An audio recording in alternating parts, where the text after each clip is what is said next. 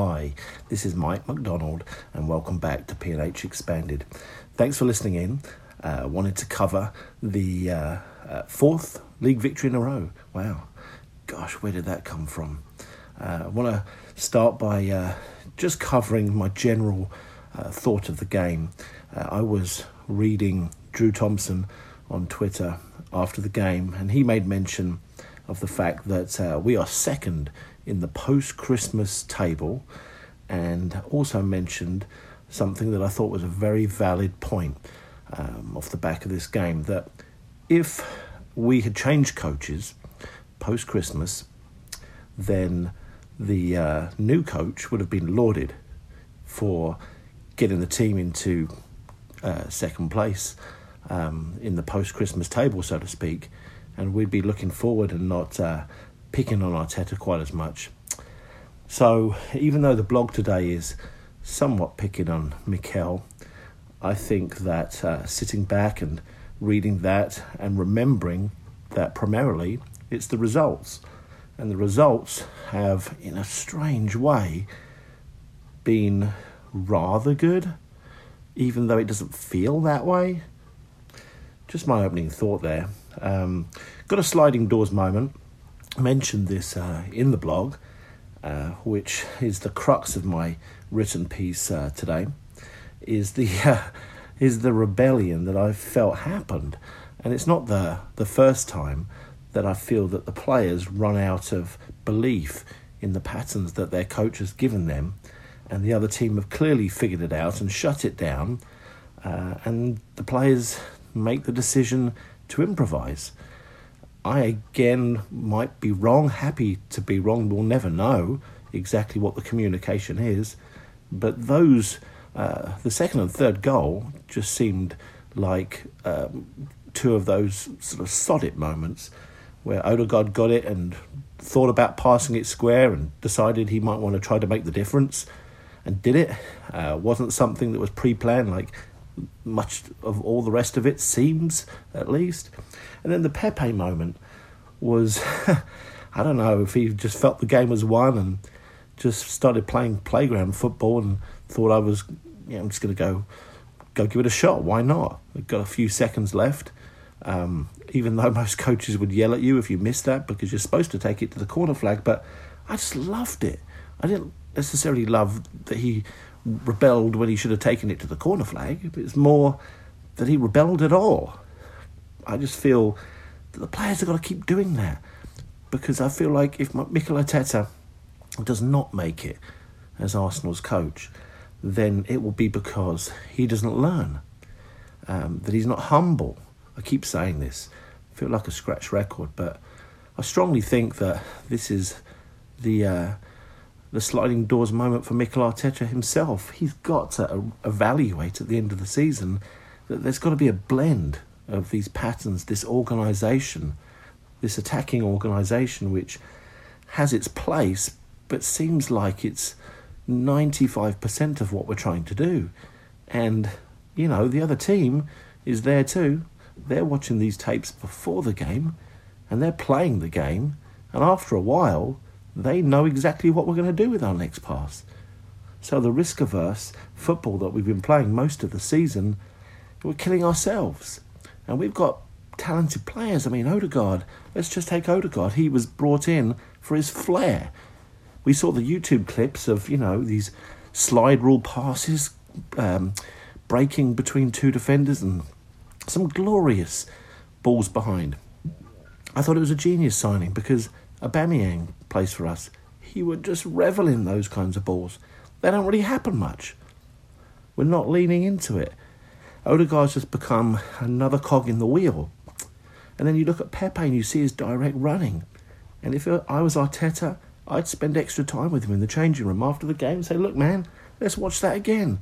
Do that again. Run at them more directly. Be an individual. We didn't bring you to Arsenal Football Club and spend £72 million on you to pass the ball sideways. Gosh, try not to get too frustrated.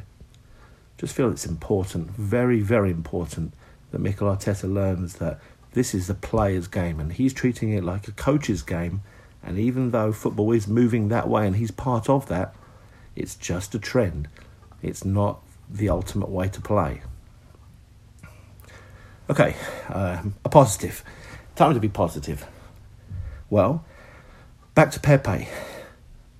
Pepe's direct running in the box for his third goal, we talked about that. Pepe cutting back to the penalty spot like he did with our beautiful first goal has been seen before. And all of this reminds me that if we want to see a third season superstar that I think that we all see that we potentially have, he's got to get himself into the box more regularly. Because regardless of how he dribbles, his main quality is not dribbling, it's finishing. And that's to his credit because he has spent more time dribbling than finishing in his career. But it's obvious to me that when he's in the box, much as I say, similar to Mohamed Salah and receives the ball, 10 yards inside the box, he can be, almost as deadly. But if you watch highlights of Mohamed Salah, he's getting, let's say, 6 to 10 shots a game inside the box every game. And Pepe's getting 1, maybe 2. What a shame. And, maybe we could occasionally switch that inverted fullback. And, once we buy a right back that's the equal of our left back, maybe our left back can be inverted sometimes, allowing our right back to go on the overlap, allowing Pepe to play inside the box and receive the ball where he can finish rather than have to be the assist guy. That's his strength. I think it's important too. Okay, the need I've picked out is something I spoke about in the blog. Didn't want to talk too much about it. Wanted to talk in the audio here about my feeling as to why Arsenal really haven't conquered the final third yet. So I think that Arteta, behind the scenes, has known for a while that this is a long-term project and it's been communicated to him that he's safe in his job. So rather than rush in trying to teach everything at once, which I think was the failing of his predecessor, he's going to take his time. Now, as a coach myself, I appreciate that. I, in my current job, don't have pressure on my job, so I can take my time too. And I don't have to switch from trying to help my team be better at possession, to set pieces, to defensive organisation, to finishing, and try to cram it all in and get good at all of it, when quite honestly, 1 or 2 sessions is just not going to change the automatisms that the players have. In order to change a player's game, you have to repeat and repeat. So this is what I think is happening. I think that Mikel Arteta spent the first part of his reign working on defensive organisation far more than anything else, and it paid off. As we can see, we are one of the teams in the league with the fewest goals conceded. We are far more serious as a defensive unit, significantly more organised. It's rare that we ever point at players and say, look at that minimal effort he's giving to block a shot or chase someone back. Those days have gone. So credit to the coach, it's the best thing he's done at Arsenal Football Club. It took him a while, but it should take a while. And now, I think he's been in a period where he's been working on possession. And we go from a while back being nervous, watching Arsenal try to play out of the back, keep possession in the midfield without losing it. And those days have gone. We've become far better at just keeping possession in the defensive and the midfield third. So my theory is that the final third has certainly been worked on. Don't get me wrong. I just feel that it has been somewhat parked, left, whilst we focus on the next piece of our development and have repeated sessions on the importance of keeping possession, because football is now also not just a coach's game, it's a transition game where most of the goals are scored off winning the ball back. So, I think he knows. He's going to get time. Lucky him, huh? And that he can wait, maybe wait even for the right players to come in before he spends too much time working in the final third. And so, like a good teacher, Mikel Arteta has taken his time and been allowed to. And I've got to say that this may end up being a genius move by the club, showing confidence in a coach that's capable and wants to take his time and doesn't want to teach everything in one season and have very little impact on the team because they have head knowledge, but their feet and minds can't do it on the weekend. Okay, the hope I want to pick out is the Joe Willock debate. I talked quite a bit about that in my piece, but just wanted to reiterate that Joe Willock, if he's sold, I think it will be a sign that Arsenal need money, that they're not being heavily invested in the background by the Cronkies, which is what we're hoping for. We hear whispers of this, is that the importance of raising money is the primary concern. Because I don't know if we had money to spend without having to sell Joe Willock, why you would sell him. And I know that some people say, well, he's at his optimum price because he's on fire. I totally get that. But he's a young player, he's an Arsenal boy, and the biggest problem is we don't score many goals or have much goal threat, and almost nil from midfield.